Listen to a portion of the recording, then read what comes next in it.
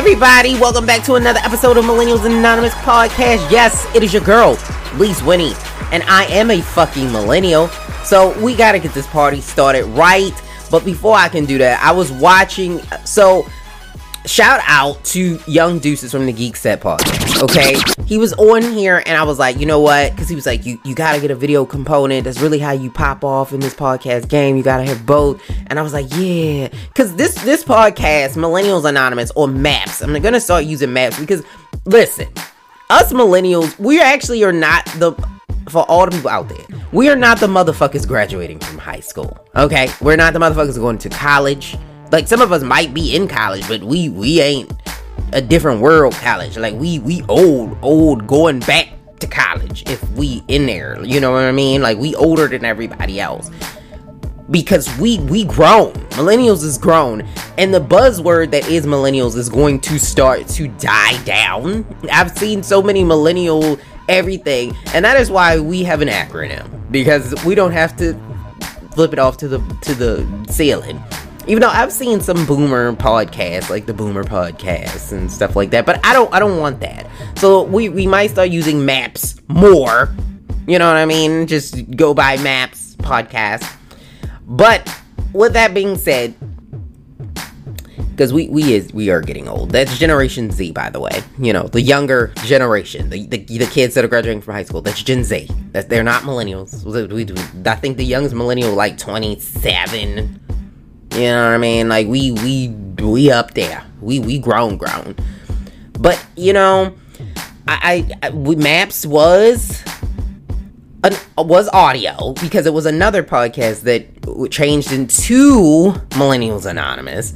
And then we dabbled in video.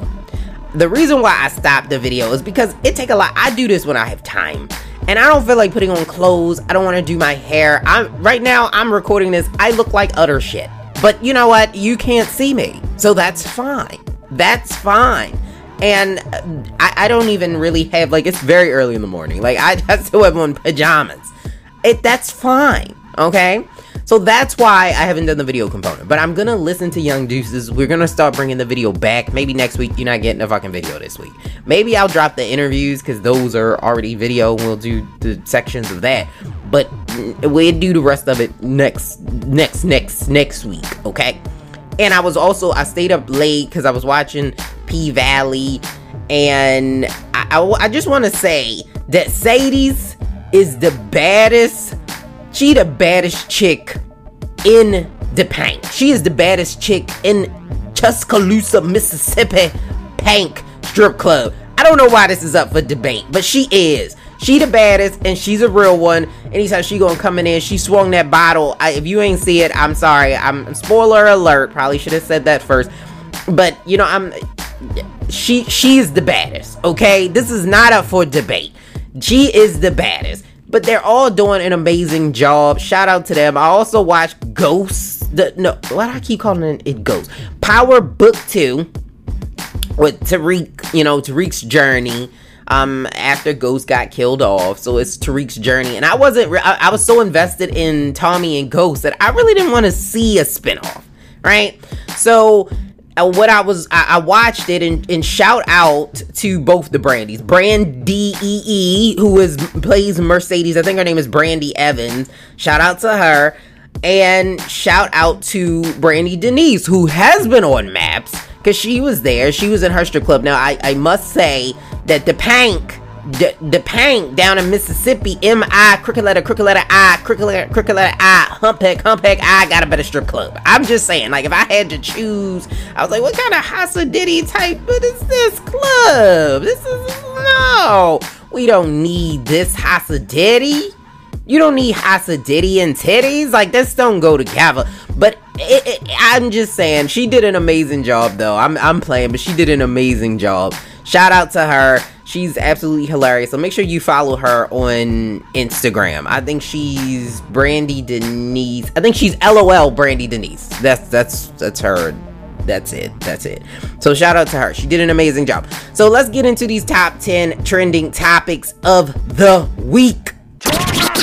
Alright, let's get into these top 10 trending topics of the week. So, And she's taking all my money and take my money when I'm in need. Then she's trying to run in need. She's a gold digger in the meantime, and a minute on me. I don't really know if she's a gold digger. I actually take that back, because we really don't know that, because she probably put in a lot of work. She is an attorney, but I am talking about Dr. Dre's wife. Nicole Young is asking for $2 million a month for temporary spousal support, and Dre said nah, because originally she came out with her people saying we don't got no prenup. Prenup where? Prenup where? Prenup where? Who gonna check me, boo? And then his people came out and was like, I'm still Dre, okay?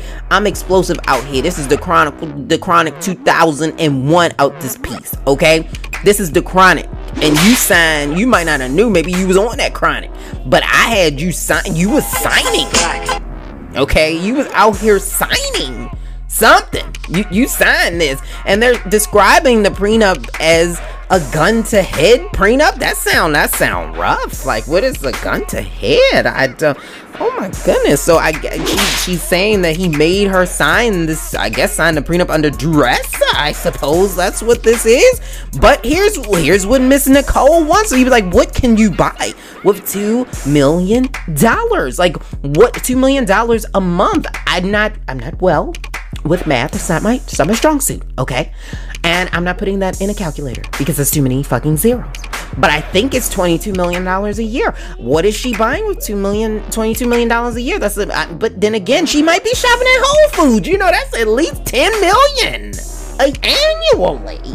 You might be getting $10 million annually. That might be what that is.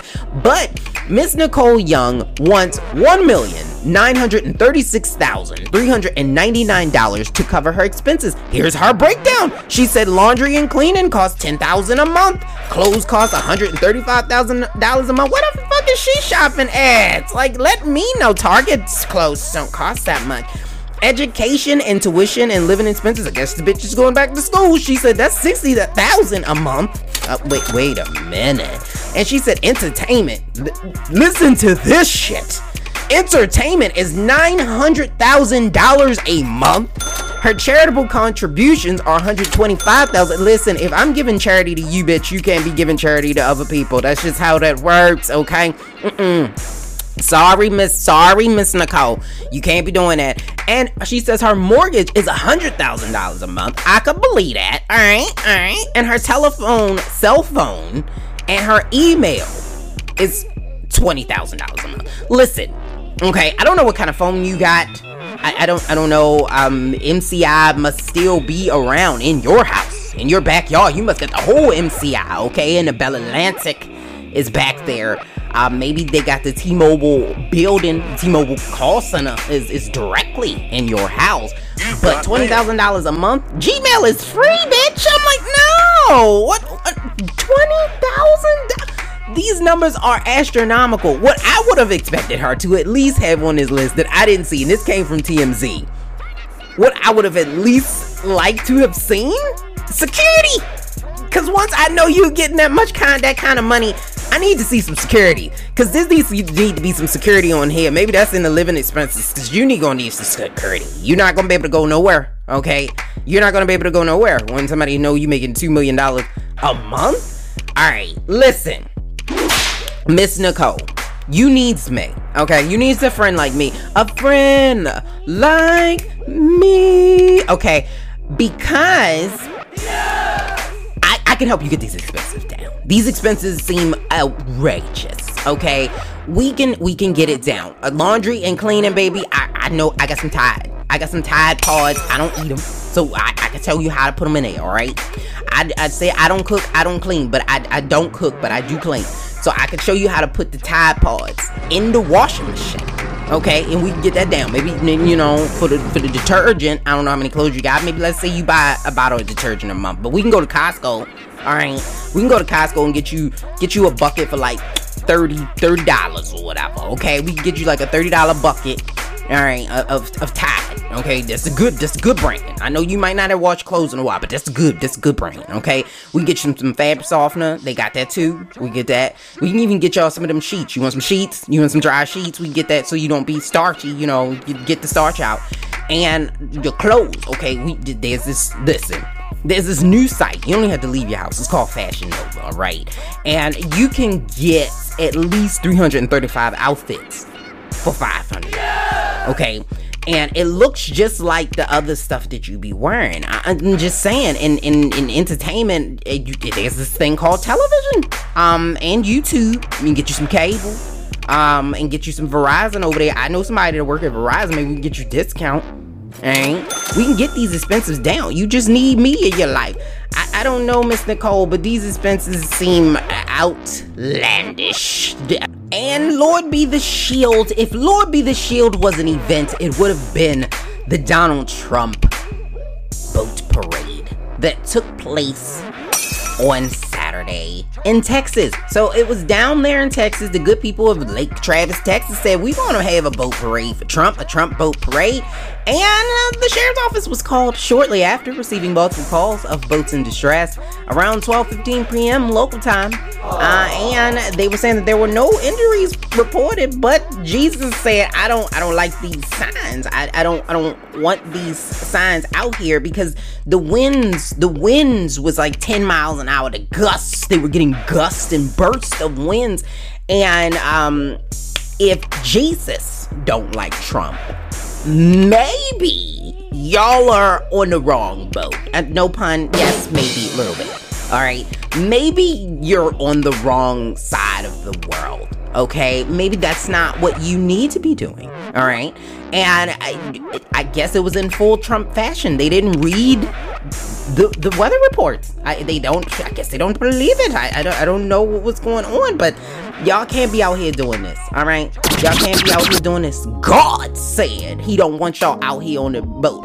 God said y'all will not be making America great again on them boats, because God made sure you know, and he dug deep and said that these boats is gonna be the itsy bitsy spider, and row your boat was a person, it would be y'all. And he said that, you won't be merrily down these streams, because y'all gonna get flipped the fuck over. And I don't know why y'all are out there. That was absolutely unnecessary. Just be a Trump supporter in your house, okay? I'm not saying you can't just be a Trump supporter in your house. That's all I'm saying, because this is just, nobody want to see that. And speaking of Trump, right? So Trump decided he was going to take a dig at Baltimore. No one asked. No, but said absolutely no one. And enters Trump. You talking about Baltimore again, because he endorsed Miss Kim Klacik, which I was that's how you pronounce her name, because I pronounced it wrong on For the People of the People, which is a political special. It was on there with people who were smarter than me, and they said it's Kim Klacik. And he's running for the 7th district, which was Elijah's seat. And Elijah Cummings, the Honorable Elijah Cummings, and she's trying to get his seat. She's running against Kweisi Mfume of Baltimore. And clearly Trump doesn't know what the 7th district is, because he thinks it's just Baltimore, and that is not true. It actually has a large portion of it is Howard County, Columbia to be exact, which is one of the wealthier counties out there, not in Maryland, in the U.S. It actually has some of the best schools in the U.S. So I don't know, and even Baltimore's average, like their average income is higher than some of the places that your supporters are, like West Virginia. Like maybe you need to focus on that, because I don't know if, listen, I was born in Baltimore City, okay, and raised and bred in Baltimore County. I've seen some roughness, okay, in Baltimore. Worked in Baltimore City. I've seen some roughness there, but the worst.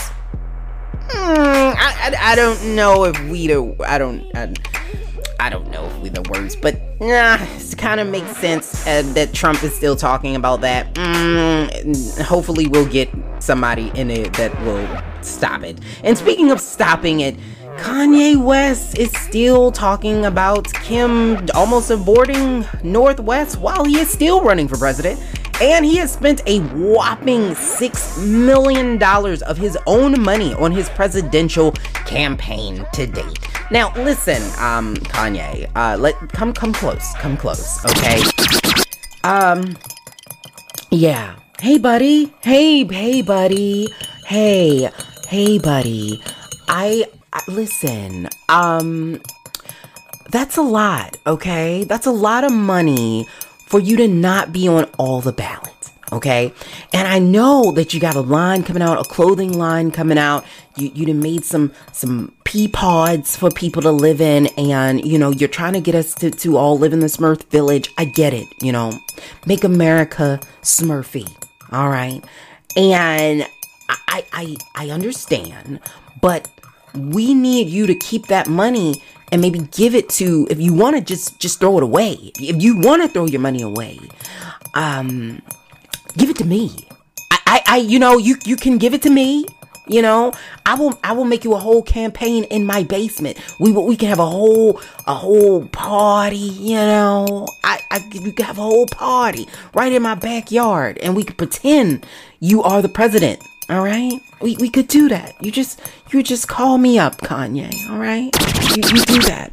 And Attorney General Barr, speaking about politics, is back on his bullshit again. He is saying that he is not sure if voting twice for Trump is illegal. You can't vote twice for Joe, but you can vote twice for Trump. And he's not sure if that's illegal after Trump told his supporters that they should vote twice for him.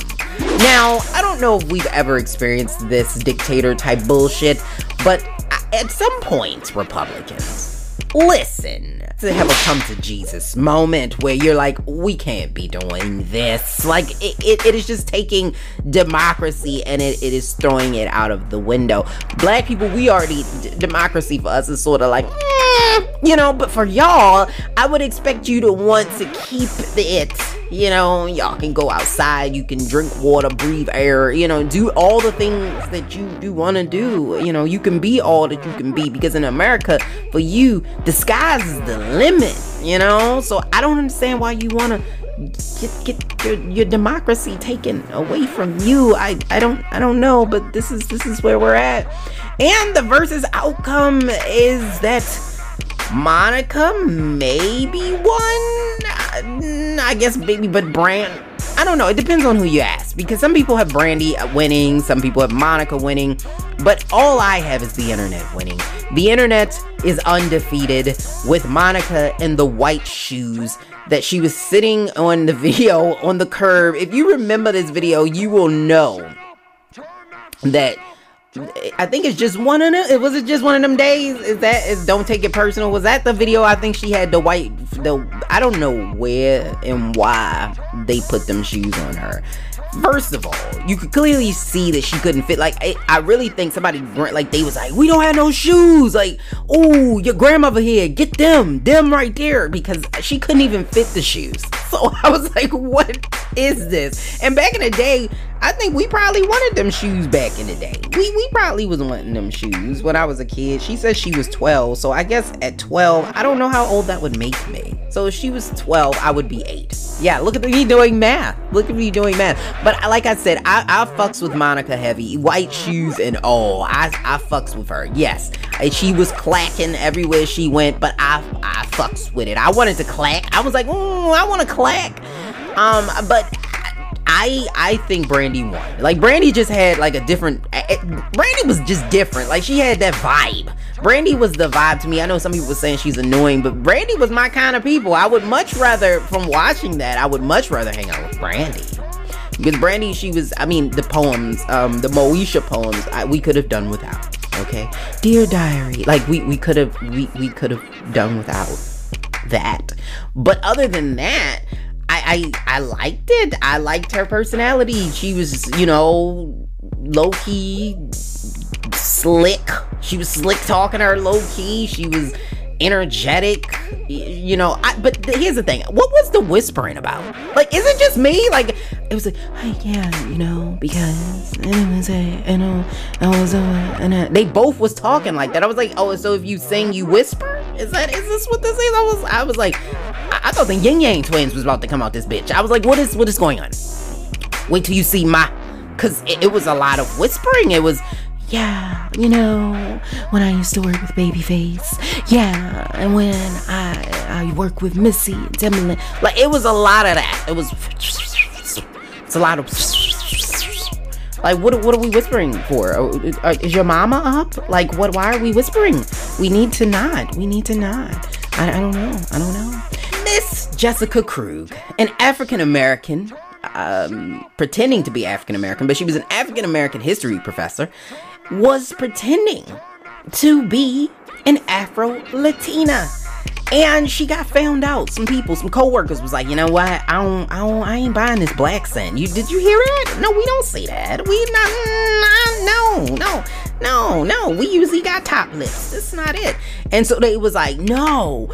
And so they checked it and they verified and they found out that she don't have her verified black check mark. It ain't no black check mark. That's her name. And so she had to come out. She jumped in front of it and she said, you know what? I am more than a culture vulture. I am a leech. Because she had taken fellowships, she had taken scholarships, she had taken all of this stuff, pretending to be a minority.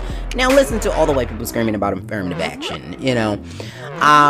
Clearly, it's not us. Y'all are taking the affirmative action for y'all. Like, we can't even get it because y'all didn't got it. Like, this is getting outrageous. And she wasn't even like a good black pretender like Rachel Dolezal, because Rachel Dolezal, she can do shit I can't do. Like, she learned how to do box braids, she could do cornrows, single leaf twists, she could do it all, okay? She was the head of the NAACP in her community. She really is out here doing it. To be for real, we could probably trade Terry Crews for her, okay? I'm just saying. But it's a lie. So if we, and there's some articles that had published, and now they coming back and apologizing, saying we're going to start verifying. We are going to start verifying people. How they're doing that, I don't know. I guess you're going to ask for a birth certificate. Like, can you bring your mom with you? Like, I'm not sure what we're doing. But if this what we're doing, we're going to have to talk to a lot of light-skinned people that's out here. Like, I need Sean King to come to the office. Okay, I just need to holler at you for a minute, cause I don't know. I don't know. If this what we doing. And student who went back to high school. Speaking of just pretending, people out here, they capping today. It's all cap today. Student who went back to high school to relive his glory days gets arrested. So it was a guy who decided that, hey, I graduated from college, because he graduated from college. I think he was 22, and he decided to pretend to be a homeless 17-year-old. Some woman took him in the blind side, and she enrolled him in high school. Don't know how, but she enrolled him. And he started playing on the football team, and people was like, I don't know, he kind of big. I think he got gray hair. I don't know if he's a kid. Is that a kid? I don't think that's a kid. I think that's a man. I'm pretty sure that's a whole man. But I don't know what his goals were. I don't know if he thought he was gonna, like, his college friends wasn't gonna see him. But like, he looked familiar. I'm pretty sure we went to and graduated from the class in 1971. Like, I'm sure he was there. I'm almost certain he was there. But yeah, he gets arrested. Please don't do that, y'all. Please don't do that. And Tyler Perry is officially a billionaire. He is a whole billionaire. Okay, and so congratulations to him from going from being homeless to now being a billionaire. Congratulations on that. And the black community is celebrating him as they should, as officially him becoming, I think we got Oprah, we got Jay-Z, we got Dre, Kanye, maybe, asterisk, and now we have Tyler Perry. And it's amazing that we're seeing more black billionaires. But here's the thing, my people, and I said this last time, I'm not trying to preach to the choir, okay? But the more billionaires there are, the less millionaires there can be. There's just that's how capitalism works. I'm just telling you. But congratulations to him. Shout out to Tyler Perry for doing the thing in his studio out there and all the things that he's been doing. But let's get into this interview with Miss Alicia Monique.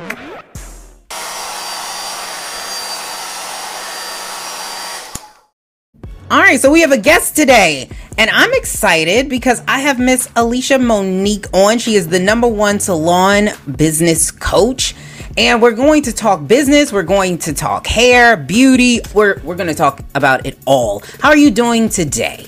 I'm doing fabulous. How about yourself?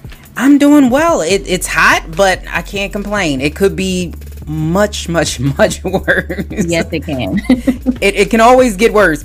So I want to talk about your story. So you've done a lot. You've been the artistic director at L'Oreal. You're a celebrity stylist. But I want to know, how did you get started? Why hair? Why the beauty industry? Well, I actually didn't just get into the industry. I guess the industry got into me. Okay. Growing up, doing hair was always something you did in the neighborhood. Boyfriend, now husband, he was like, you should go to school. And I'm like, but why? Like, I don't have to go to school. Like, I didn't consider this as a career. Other jobs like other people did. So I worked a 9-to-5, but I just did hair. And he actually made me go to beauty school. And when going to school, talking to like my instructors, and they would tell me the things that they did. And I'm like, are you sure? And it was like, yeah, like we worked in magazines, and they would tell me, oh, this weekend I got to go over here and I got to do this. And I'm like, so you're saying that in this industry, like it's not just about doing hair. You can do other things as long as you're a licensed professional. And they were like, yeah, like it's so much you could do. Like you could just specialize in nails. You could specialize in just skincare. And being a master cosmetologist, I have all of that under my belt. Did you notice, I guess, working in the industry that kind of, I guess, would prompt you or raise your antenna like, wow, it's so many people that could be making so much more money if they just knew X? I still do that today. Like, I see a lot of people out there sharing like YouTube knowledge and YouTube videos. And I'm like, if she was licensed, she wouldn't do that. Like, I see that all the time. I'm like, you know how much that information costs that she just threw out for free, and that people are going to go and try and mess their hair up. And then now they got to find someone to fix it. Like, only if you just had that basic school knowledge and then become a part of the industry that you would see really what go on. This was something I wasn't thinking about, but now that you mention it, and I do mean anybody can get on YouTube and teach absolutely anything. Is that your worst nightmare, that people go on YouTube and then they mess up their hair and they come to you? You know what? It used to be a worst nightmare. Okay. But now it's done so much that it's like, oh, you learned it on YouTube. Okay, this is how much it's gonna cost to fix it. Okay. Like, you went on YouTube, you learned it, you tried it, you messed it up. Now this is how much it's gonna cost you to fix it. But some of the techniques that are on there, like I've Googled certain things myself because I'm curious. I'm like, well, who's sharing this information? Okay. Just the other day, I had a client, actually, I still work behind the chair. I still love to do hair. And I had a client said that she tried a unicorn technique. And I was like, a what? She was like, yeah, they're teaching it on YouTube. You go to YouTube, you can watch it, do the unicorn technique. You know, I tried to cut my hair my own self, and it was the way they said it. She explained it, and I was like, what? Okay. You did it. You know, it's done. This is how much it's going to cost to fix it. And when I was done with her, I went and YouTubed it myself because I was like, I want to see what she's talking about. Okay. And it's absolutely out there. So it's like a worst nightmare, but it's sort of becoming a reality now because there's so much out there that people are teaching that they should not be showing. Okay. Like, how could you have exclusivity in your salon as a stylist when it's so much to be learned out there on YouTube? How could you set yourself apart? Okay. And that's, I guess that's sort of where you come in. And also as a stylist, one of the things, or a customer going into a salon, as a Black woman, I've spent my fair share in somebody's living room waiting to get my hair done, or in a salon. And this is, and I'm sitting there thinking like, this is not it. Like, you get there at, let's say 9:00. They don't start until 11:50.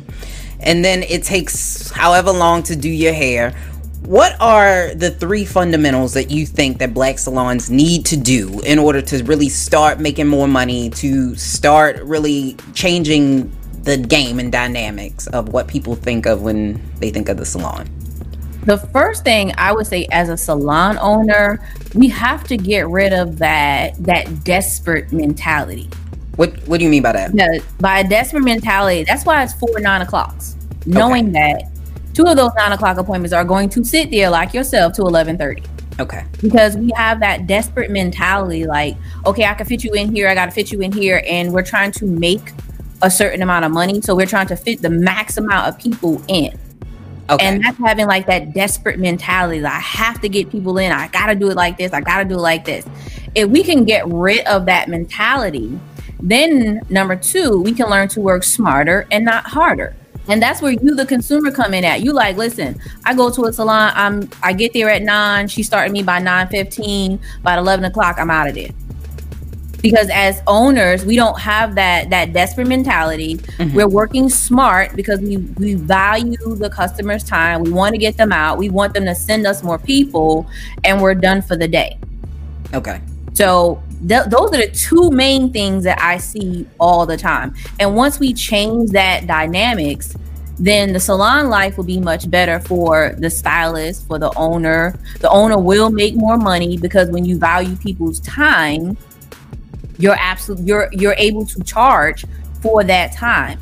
So that will bring me to number 3, charging our worth. A lot of stylists out there, oh my God, they're so talented that I'm like, okay, girl, that was awesome. Let me get your information. If somebody wants it, I'm going to send them your way because that was wonderful.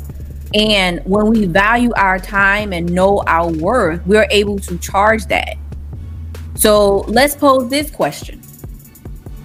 Wonderful scenario of going into salon. You get there at 9 o'clock. Mm-hmm.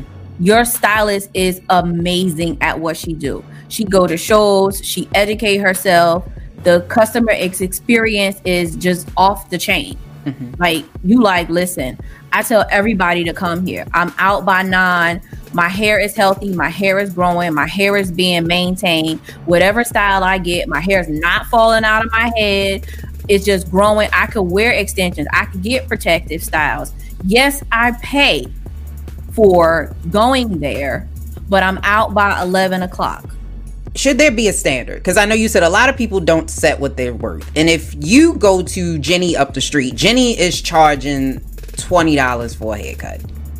And then down the street, although Maxine, she might be amazing, and she's charging $100, which may be closer to, I mean, that's a lot, but you get what I'm saying. Mm-hmm. Maybe that's closer to what the services should be. Do you think that the living room stylists or the stylists that maybe are licensed but not charging as much, are they hurting your industry and the professionalism that comes into the beauty salon culture?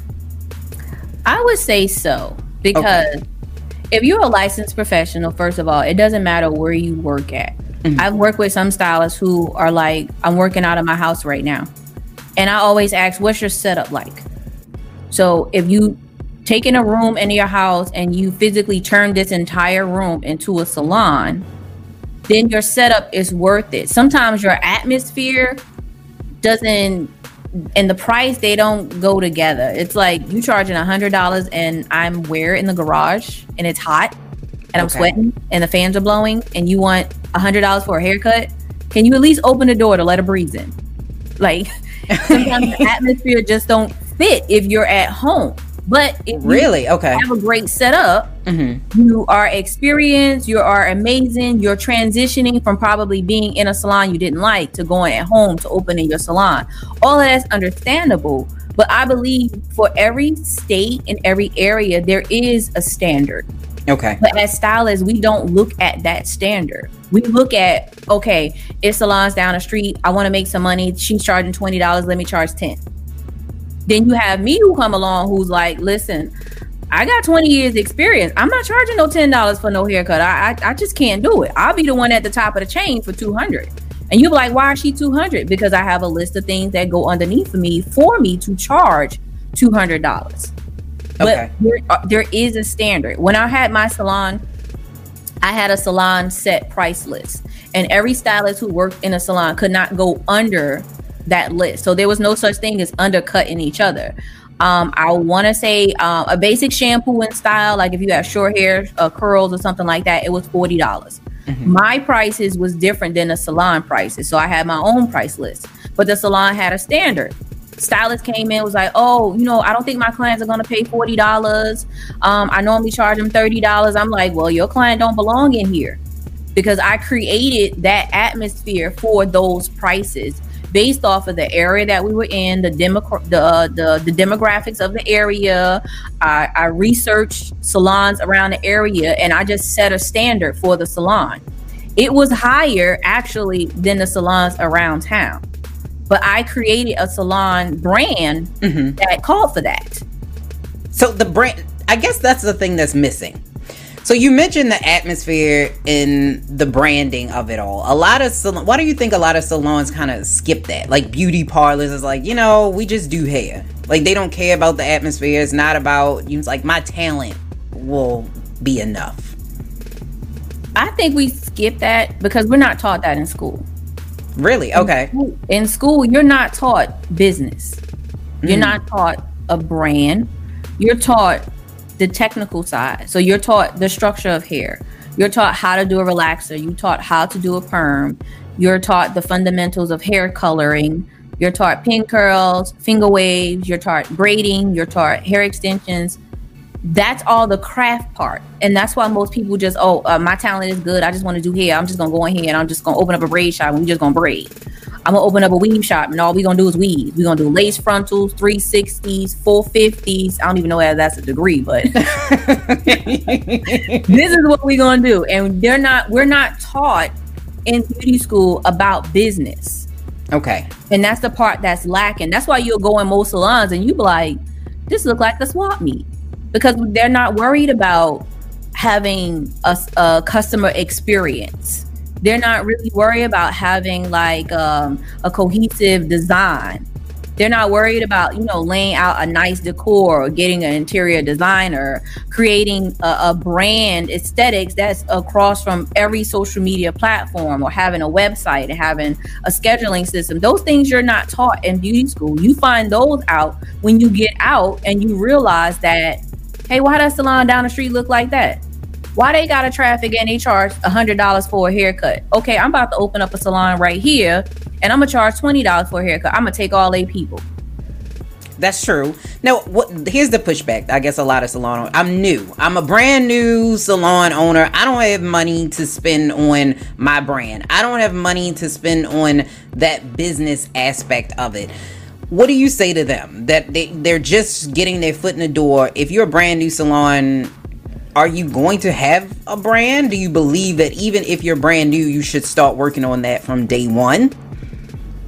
I believe as a stylist, you have a brand. Okay. All stylists have a brand. Have you ever looked on someone's Instagram and it's just a stylist and you're like, ooh, look at her work. Mm-hmm. She got like hot pink everywhere. She keep a color scheme all over. She got maybe a nice little branded logo that she'll put on the corner of all her photos. That's the beginning of a brand. Okay. And sometimes we don't carry that to the salon. We forget about it. And we just leave it on our social media. And when you walk in a salon, you like, oh, okay. Her social media was popping, but I don't know about it in here. Okay. We just don't bring it in. But you might go to her house and it's laid out. Her house is nice. She got plush fur over here, and she got the pillow, the throw, the comforter. Like all this is matching. Just push that into the salon.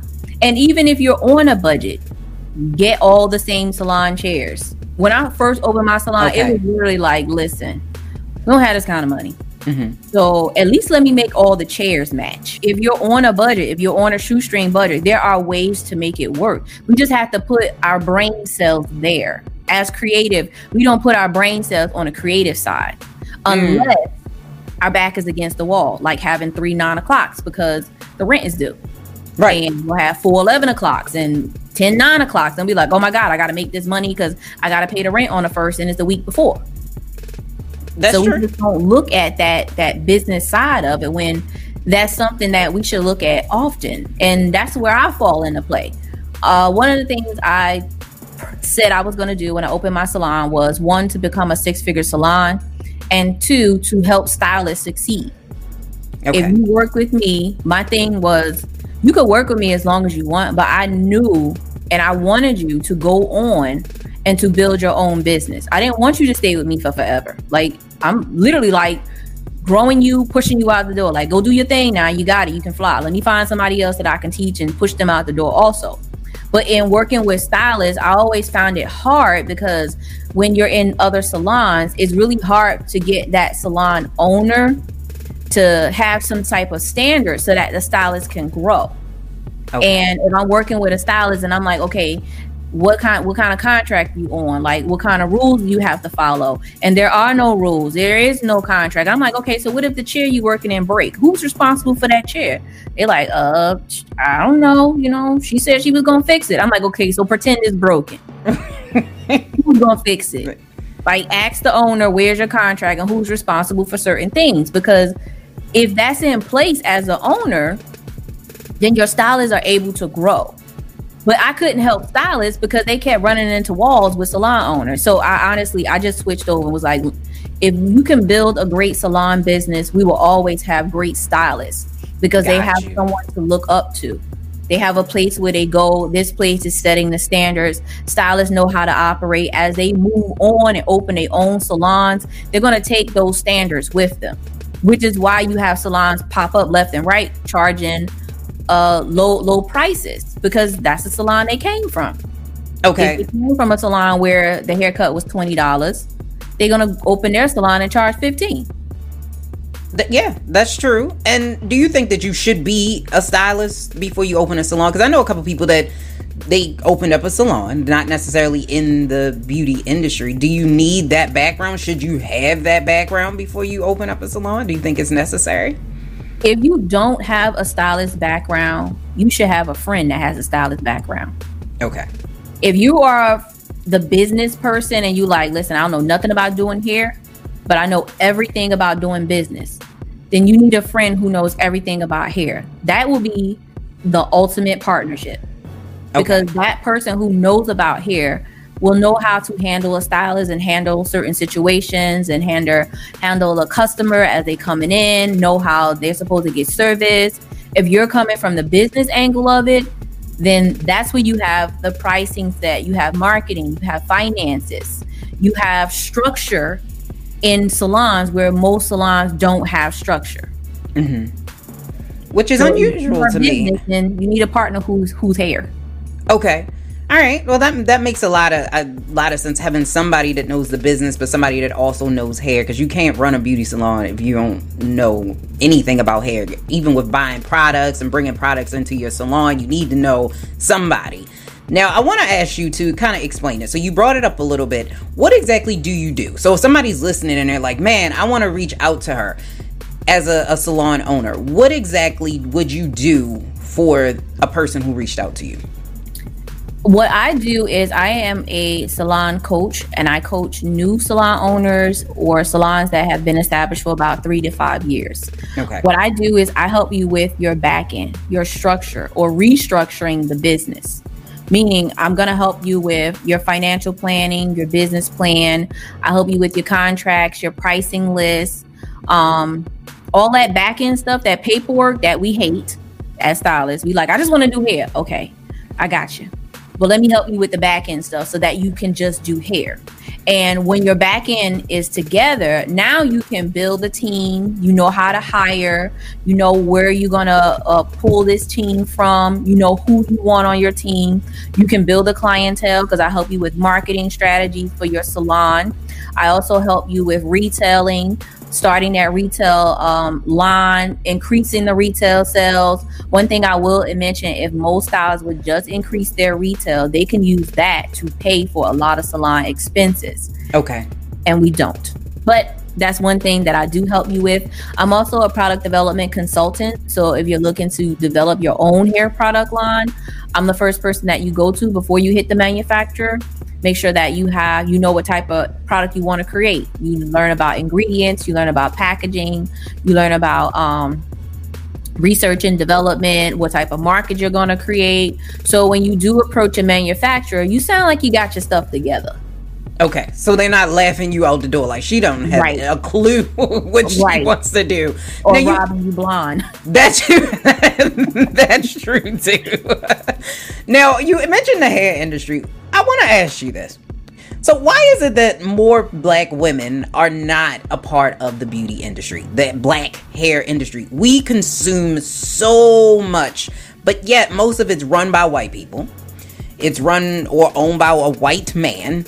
How do we change that? Why are we not sitting in those seats to say, hey, we can't put this out here? We're not sitting in those seats because when opportunities come, I don't think we're ready to sit in that seat. Okay. So if an opportunity presents itself where you could be a part of this big company, and this big company are looking for certain things that are run by white people. If they're looking for certain, they have a checklist. We don't have half the stuff on that checklist because we focus more on a creative side.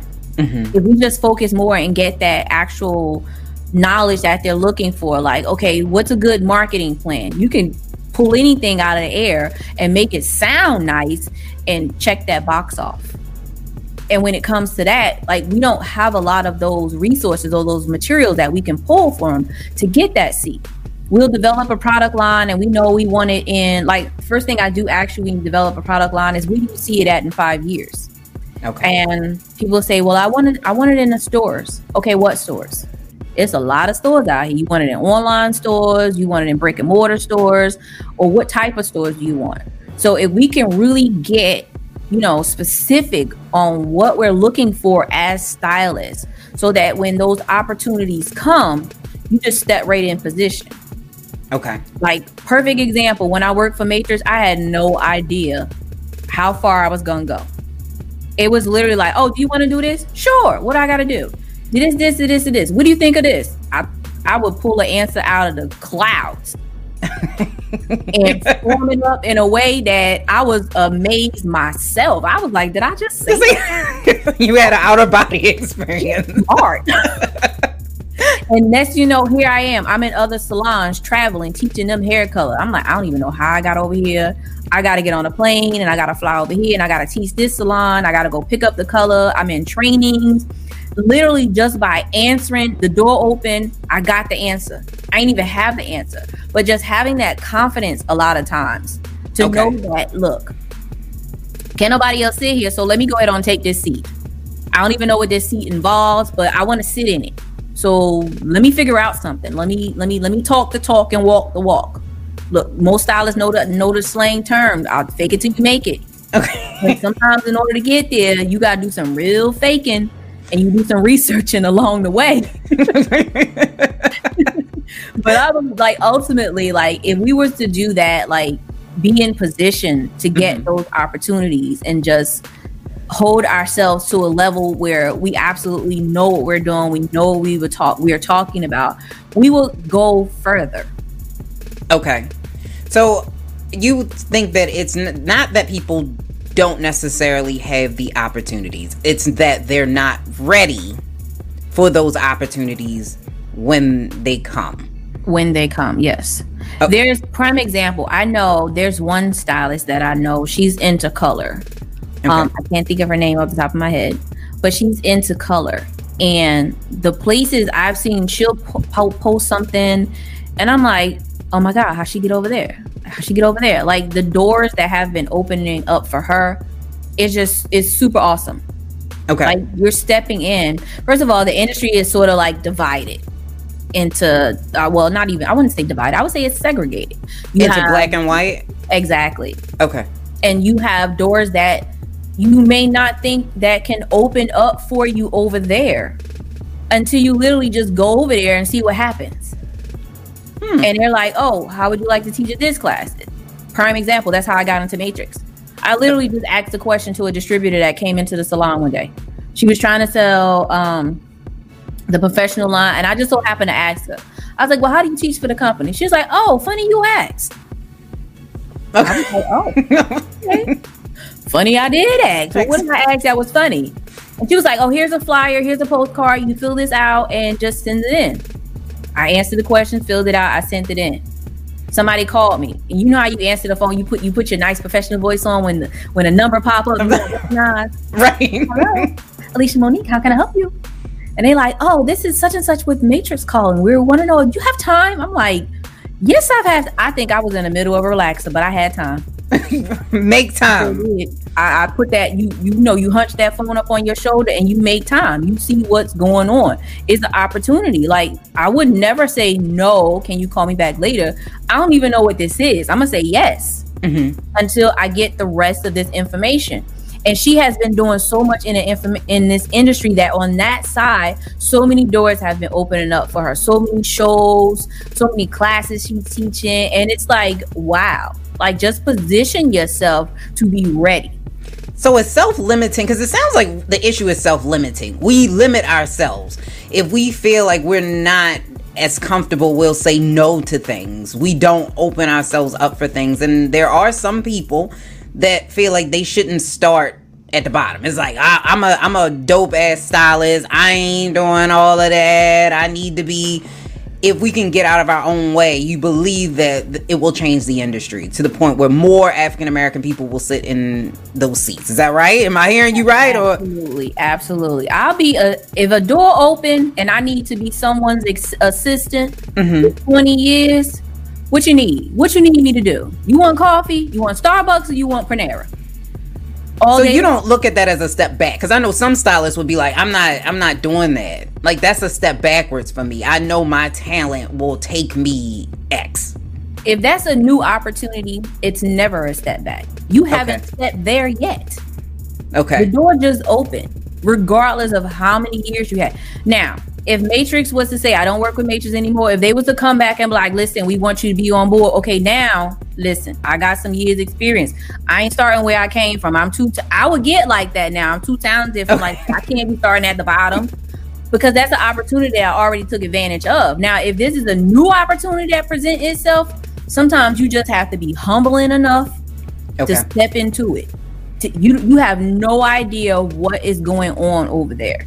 When I first started working with celebrities, I had no idea. I'm like, it's hair. Celebrities got hair. I got hair. You go there, you do their hair. Their hair looks nice. Okay.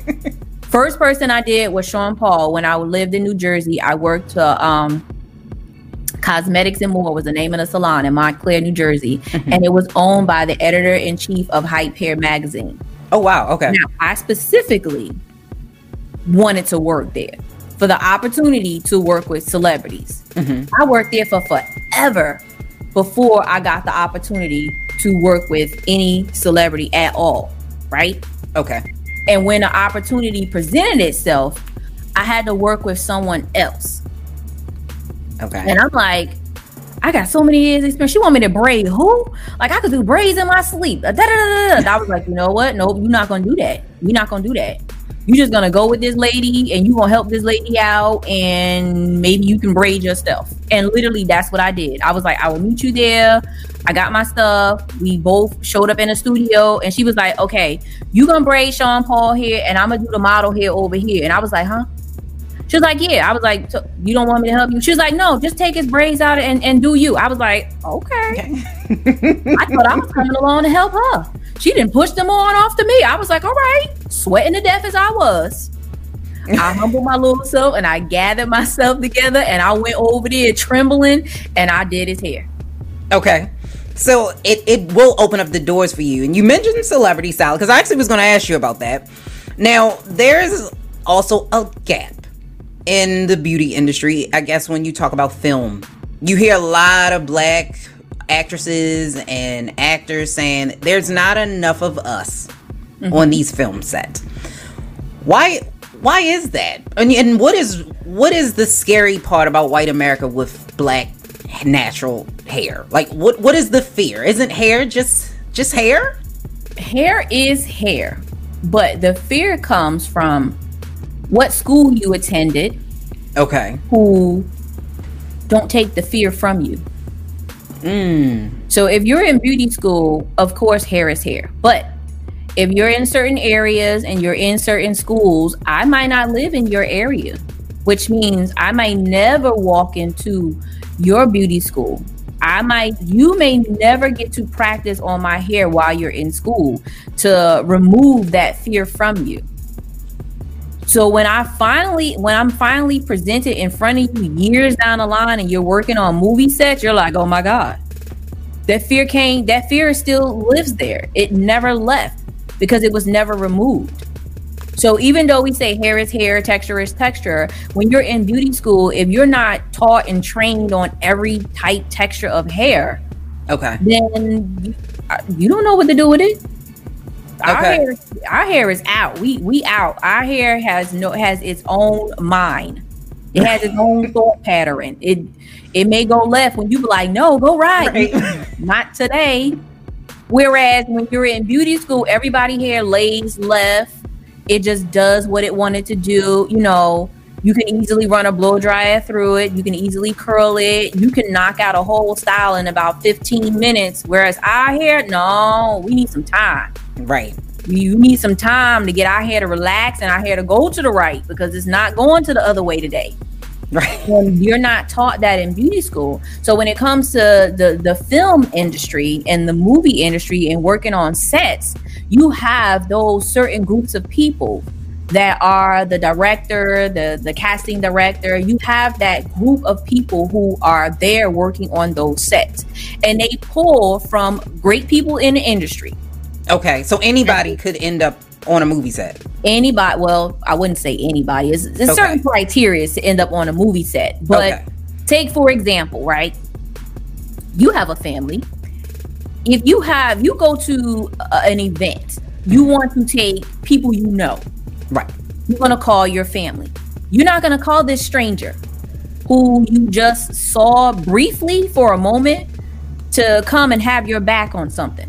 $1 million project. No, I'm going to call my family members because I know them and I know they're not going to mess up. And we've worked together before and I know how they work. I know how they operate and I know things are going to lay out properly. Mm-hmm. So I have my family members that I'm going to work with. Now, when this actress come on set or this actor come on set, your family probably like, wait a minute, we didn't know, you didn't tell us. We had no idea. Oh my God. So we're all surprised that we have this African American that showed up on set when it has never happened before. And then that fear comes back. Okay. Because in beauty school, we were never taught on how to work on every texture of hair. That now we're like, I don't know what to do. Just pick it out, maybe? You know? Blow dry it straight. We really don't know what to do with it. And that's when it comes to the movie set. That's what we're seeing a lot of. They're not, the crew that's on set is not branching out and catering to the actors that's coming on set. Okay. Because we're seeing more and more of us coming into the forefront. We get in these main, roles that weren't there. And that's why when you hear stuff where actors and actresses, like, y'all have millions and millions of dollars, all of these amazing black stylists. I'm gonna throw him out here. I mean, I love him, but people like Tyler Perry. You wonder, like, where are the black stylists at? Bringing them in on these sets, even him as being a black man having a studio. So I hope that we'll start to see the change. And as a salon owner, I guess in order to get there, what would you say to make yourself known to those types of like studios? Like, hey, I'm here, I do this. Is it about building those relationships with other stylists, or is it about building the relationships with them directly? I would say it's both. It's about relationship building as a whole. More importantly, you can build a relationship with stylists who works on sets. And once again, you got to humble yourself, because it's not about the amount of years that you have when you're trying to step into a different arena. Okay. So you could be 40 years experience and you want to work on film sets, something you've never did before. You have 0 years experience of working on a film set, but you have 40 years of doing hair. That's a whole nother animal. So if you reach out to a stylist who's already doing that, reach out and become her assistant on a set. Okay. Reach out to help out on a set. Reach out to the whole production crew. Like, start following them through social media and looking around and commenting and liking and just putting yourself out there, but not saying, hey, hire me. Like, we're not trying to be put out that way. We're just trying to present ourselves and position ourselves for the opportunities that are going to come. If you see another stylist that's out there that's working on all these film sets, send her a friend request. Start liking her photos. Hey, that's a wonderful job. Oh my God, you did amazing on that movie. Hey, I watched that movie last week. That hair was good, girl. Like, things like that. It's going to literally trigger, okay, who is this person? Because I don't know about you, but if I get too many likes on a photo on Instagram, I'm like, who is this person? I would go look at the page and see who you are. I'm like, let me see who they are. Oh, okay. Well, let me follow back because they did some good work. Maybe I will need some help. Okay, let me follow back on her page. And you consistently do that. So you have to keep putting yourself out there. If your entire salon team is wonderful and you want to take the team out there, you have to be the one leading the team out. Okay. So you gotta send Tyler Perry a friend request, like him on Instagram, follow him on Facebook, comment on his stuff. Okay, who's next down the line? He got casting directors, he got producers. If you ever read the credits of a movie, you can see how many people worked on that film. Literally, my husband is a producer. Mm-hmm. So when movies go off and you're in a movie theater, we the last person to leave the movie theater because I want to read the credits. Oh, wow. He's trying to see who was the producers and who was the editors, who did post-production and things like that. I'm looking at the key hairstylist, the key makeup artist. I want to see who the caterer was. I want to see the stylist, the wardrobe stylist. I want to see if they had any assistants. So I'm looking at those people, and those are the people that you want to start following, becoming friends. Is that the next stage, though, up in a salon owner to be recognized on that main platform, or is that just sort of like extra? That's one main platform you can be recognized on. So you have film and movie you can get into. You have education you can get into at shows where you're teaching, let's say, with a flat iron company. So you can get a part of different companies and have your team teach a part of different companies at shows. You can create your own. I know salons that create their own hair product line. Mm-hmm. And they were at the shows teaching people how to use their hair product line. They're doing cuts and silk press. And then they come out with their own shears. They come out with their own razors. They just become a higher staple in a community where they do a lot of nonprofit organizations. They do a whole lot of give backs. Okay. So as a salon, you have to look around and see what else can you do besides just being a salon. Okay, so you really need to be out and about because COVID has changed the game. It sure has. So because right now a lot of salons and barbershops are, because I'm assuming you help barbershops as well, or just yes. Okay, they're struggling because they weren't essential, which I read on your website. You know, you said you weren't essential until they realized, hey, right. Until them politicians needed a haircut, they like, wait a minute. We're essential. You essential now. We're essential now. Can y'all come in the back, and hook us up because we got to keep broadcasting. Yeah. How do you bounce back? Like, what should you be doing right now? As a salon or barbershop owner, you've already taken quite a bit of a hit. The money is not always there because the money came. Some people got it. Some people didn't. How should they be maneuvering right now in COVID? Well, first thing I want to say is, since you touched on the money came and some didn't. Okay. If it didn't, this is your opportunity to find out why it did not come. Okay. Because most do not have their paperwork in order, which is why it never came. Okay. So if you are not established and you are not legit and you're trying to fill out for these small business loans and these grants and this paperwork said, okay, how much did you make in taxes in 2019? And you have no answer for that because you have not filed taxes. If they're asking you, okay, we're moving you on to the next stage, we need your EIN number. You like, EI who? What is that? So if you haven't established yourself to qualify for these things, I say first thing is to do that. Okay. Because moving forward, we don't know what's going to happen. We do not know. As you can see, they're probably like the swine flu or the chicken flu or all this other stuff coming. Yeah.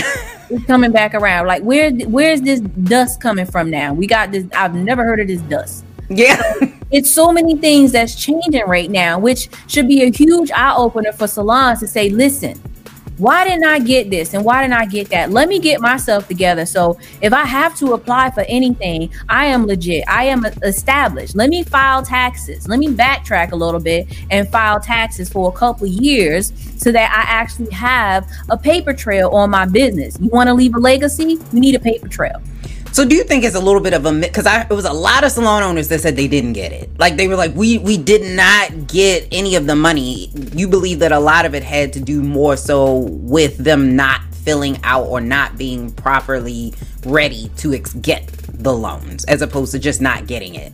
I would say some of it. I wouldn't say a lot of it. I would say some of it, because see, the thing is when you apply, it was like, okay, it's only a certain amount of money out there. Right. So of course, if it's only $100,000 and we looking like $1 million that need it, some of us gonna get told no. Mm-hmm. My main thing is, if you were told no, find out why. Why were you told no? That brings us back to needing that haircut. Are you gonna trust that stylist and get that haircut off, or you gonna be like, why?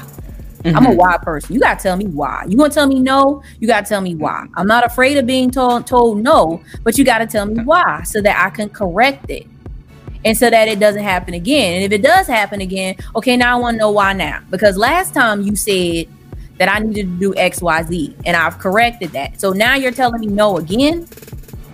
What's the issue? Some of these places probably did. I honestly believe some of them didn't have as much funding as they thought they may have had too. Okay. So, okay. But in all honesty, I'm just saying, make sure that we get legit. Make sure that our paperwork is straight. So if you do get denied, it's not on your part. Mm-hmm. It's not on your paperwork. Another thing too is, because we're in this pandemic, we're forced to actually work smart now. Right. I say that with a smile, because you cannot work hard. You can't have 4 9 o'clocks anymore. So you can't have people sitting there waiting for 2 and 3 hours. Like, you gotta really work smart now.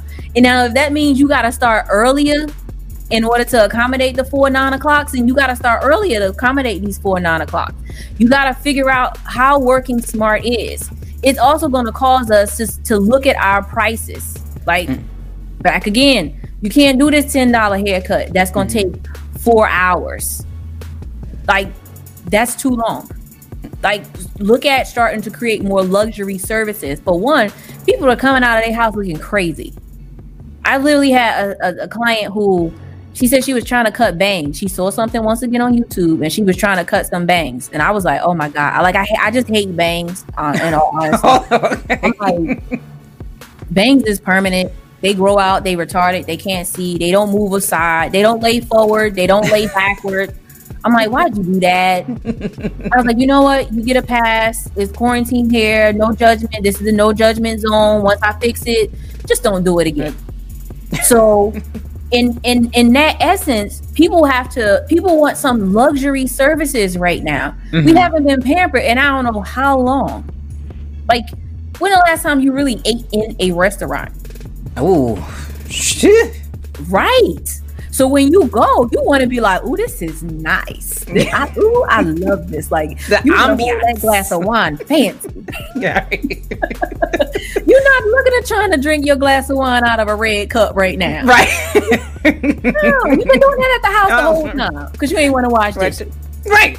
So we just have to look at creating different experiences right now for the guests that are coming to sit in our chair. We have to really get our paperwork in order. We have to work smarter right now. We have to work harder. If that means extending your hours, then you extend your hours. We also have to look at sanitation.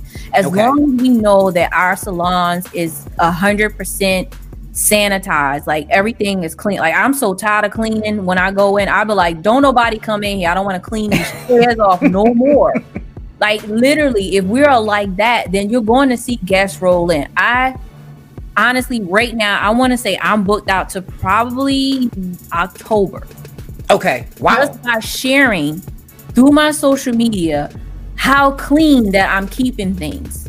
Okay. That you instill that in your customer mind that, look, it's safe. You can come outside. This is what you have to do if you want to come to the salon. And this is what we're doing to make sure that you are safe right now when you come. And just in doing that, they're like, oh, shoot, okay, well, let me book an appointment. Like, they literally leave their house, get in the car, come to the salon, get back in the car, go back to their house. They make no stops in between except for the grocery store to show off their hair. And I always go to anybody. I was like, oh, girl, you look good. Now you go to the grocery store. With pride. I don't have to wear a hat. Now, you wrote a book. The 6-step system to creating a 6-figure salon. Could you tell us a little bit about the book that you wrote? Well, I wrote a book because one of my stylists I had when I owned the salon, she called me back. She had moved to another state and she was trying to open her salon, and she called me back like, oh my God, I don't know what to do. Da, da, da. She called me panicking. I'm like, girl, what you panicking for? And I remember taking her with me when I had to reapply for my salon license, showing like, you go to City Hall, you fill out the paperwork, you mail in the check, it's gonna come in the mail. I remember showing it to her when it came in the mail. I was like, see, it took us 10-15 minutes. Here go the paperwork.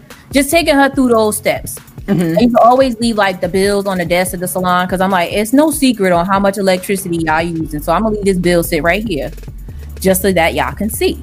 Mm-hmm. And I used to leave everything out, like merchant account receipts. I used to just leave all of it out, because I'm like, there's no secret. If you want to open a salon, just read some of the stuff that I leave on the desk. And they would do it. But she called me back like so nervous, and I'm like, I had to, turn into mama bear. Like, girl, what are you talking about? Like, shake her out of that. I'm like, you got this. You seen me do this. Like, just go and do it. And she was like, but I don't know. I'm so nervous. If it was something I could read. And I'm like, what do you mean to read? You saw me do it. There's nothing to read. Like, just do what you saw me do. And when she said that, I was like, okay, so I've owned a successful salon, a 6-figure salon. It took me 6 years to figure out how to get to that 6-figure mark. Like, okay, that was a journey. I started out as a booth rental. I went to commission, and I'm not talking no 60-40, 70-30 commit. I did a true sliding scale, salary commission, how, professional salons should do. Okay. So I did all of that. And when she said that, I was like, okay, so what steps did I do? It was literally like 6 steps that I had to continuously follow when operating a business. You set them in place, and you go back in and you just keep tweaking them and touching them and tweaking them and setting the goals and like tweaking them and changing them. So I wrote the book on that. Like, this is exactly how I operated my salon. Here are the steps. Read the book, follow the steps, and continuously go back and tweak and adjust. And when she said that, I was like, okay, so I'll just stick it in the book. And then I had another stylist who asked me the same thing. I remember you saying a while ago, she's in Texas now. She had moved away. I lived in Georgia. Mm-hmm. I remember you saying this, and I can't remember this, and this, and this. And I was like, okay, that's a chapter in the book. So like the stuff that they were bringing back to me, they were giving me material to put in the book. Things I already knew. And I never thought about actually writing a book. That was like furthest from my mind. Mm-hmm. But because they were no longer with me and they were asking these questions, I was like, well, what about it? What if other people have questions? If I just write it in a book, you can read the book, you can follow the steps. If you got questions after that, then we could work together. But at least you have the basics. You have somewhere to start. That you have a piece of business that's not have anything to do with the structure of hair at all.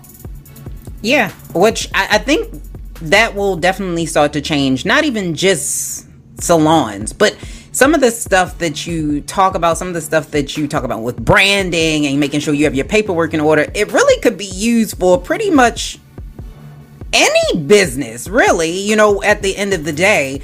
So you have to make sure that if you have not done so and you are a salon owner or you're thinking about getting in the beauty industry, the hair industry, make sure you reach out to Alicia Monique, whether it be some consulting, whether it be just to get her book, or if you need your hair did. We all, if you in her area and you need to go to her salon, make sure you reach out to her. And how can people follow you on social media, get your book, and find your website? You can follow me you can find me on my website at aliciamonique.com, or reach out to me on Instagram at aliciamonique_educator, or you can find me on Facebook as well at Alicia Monique. Wherever you see a blue jacket, that's me. Awesome. And she's the brand queen. I want to tell you that her website is amazing. So if you don't know what a good brand looks like, make sure you go to her website and you will be more than impressed. I appreciate you coming here, giving me all of your knowledge today and all of your patience. You can come back anytime you want. Anytime you have anything new, you are welcome to come back. Thank you so much. I appreciate it. Thank you. Thanks everybody for listening and tuning in. We appreciate you. We appreciate you. So if you've not had a chance to subscribe to Millennials Anonymous, please do so. Also go on Instagram on Maps Media and make sure you follow Maps Media. We got a brand new Instagram account, so make sure you go follow on Facebook and Instagram. It's the Maps Media. The Maps Media, I think it is. So make sure you go and you follow it on Instagram, and on Facebook it's just Maps Media. So make sure you do that. And also follow Millennials Anonymous. It's just Millennials Anonymous, but you gotta put a Z on it, okay? For both Facebook and Instagram. And make sure you stay tuned, because we're gonna have a guest next week. And we are talking to Mr. Matthew Knowles. Yes, I said it. We are talking to Mr. Matthew Knowles, Beyonce's father. Yes, the head of Music Entertainment Group. Yes, that Matthew Knowles. We are going to talk race and business, and we are going to talk some music, and we are going to talk it up. So make sure you are tuned in next week so that you can hear what he has to say. Thank you again. We love you. Stay safe out there. Bye.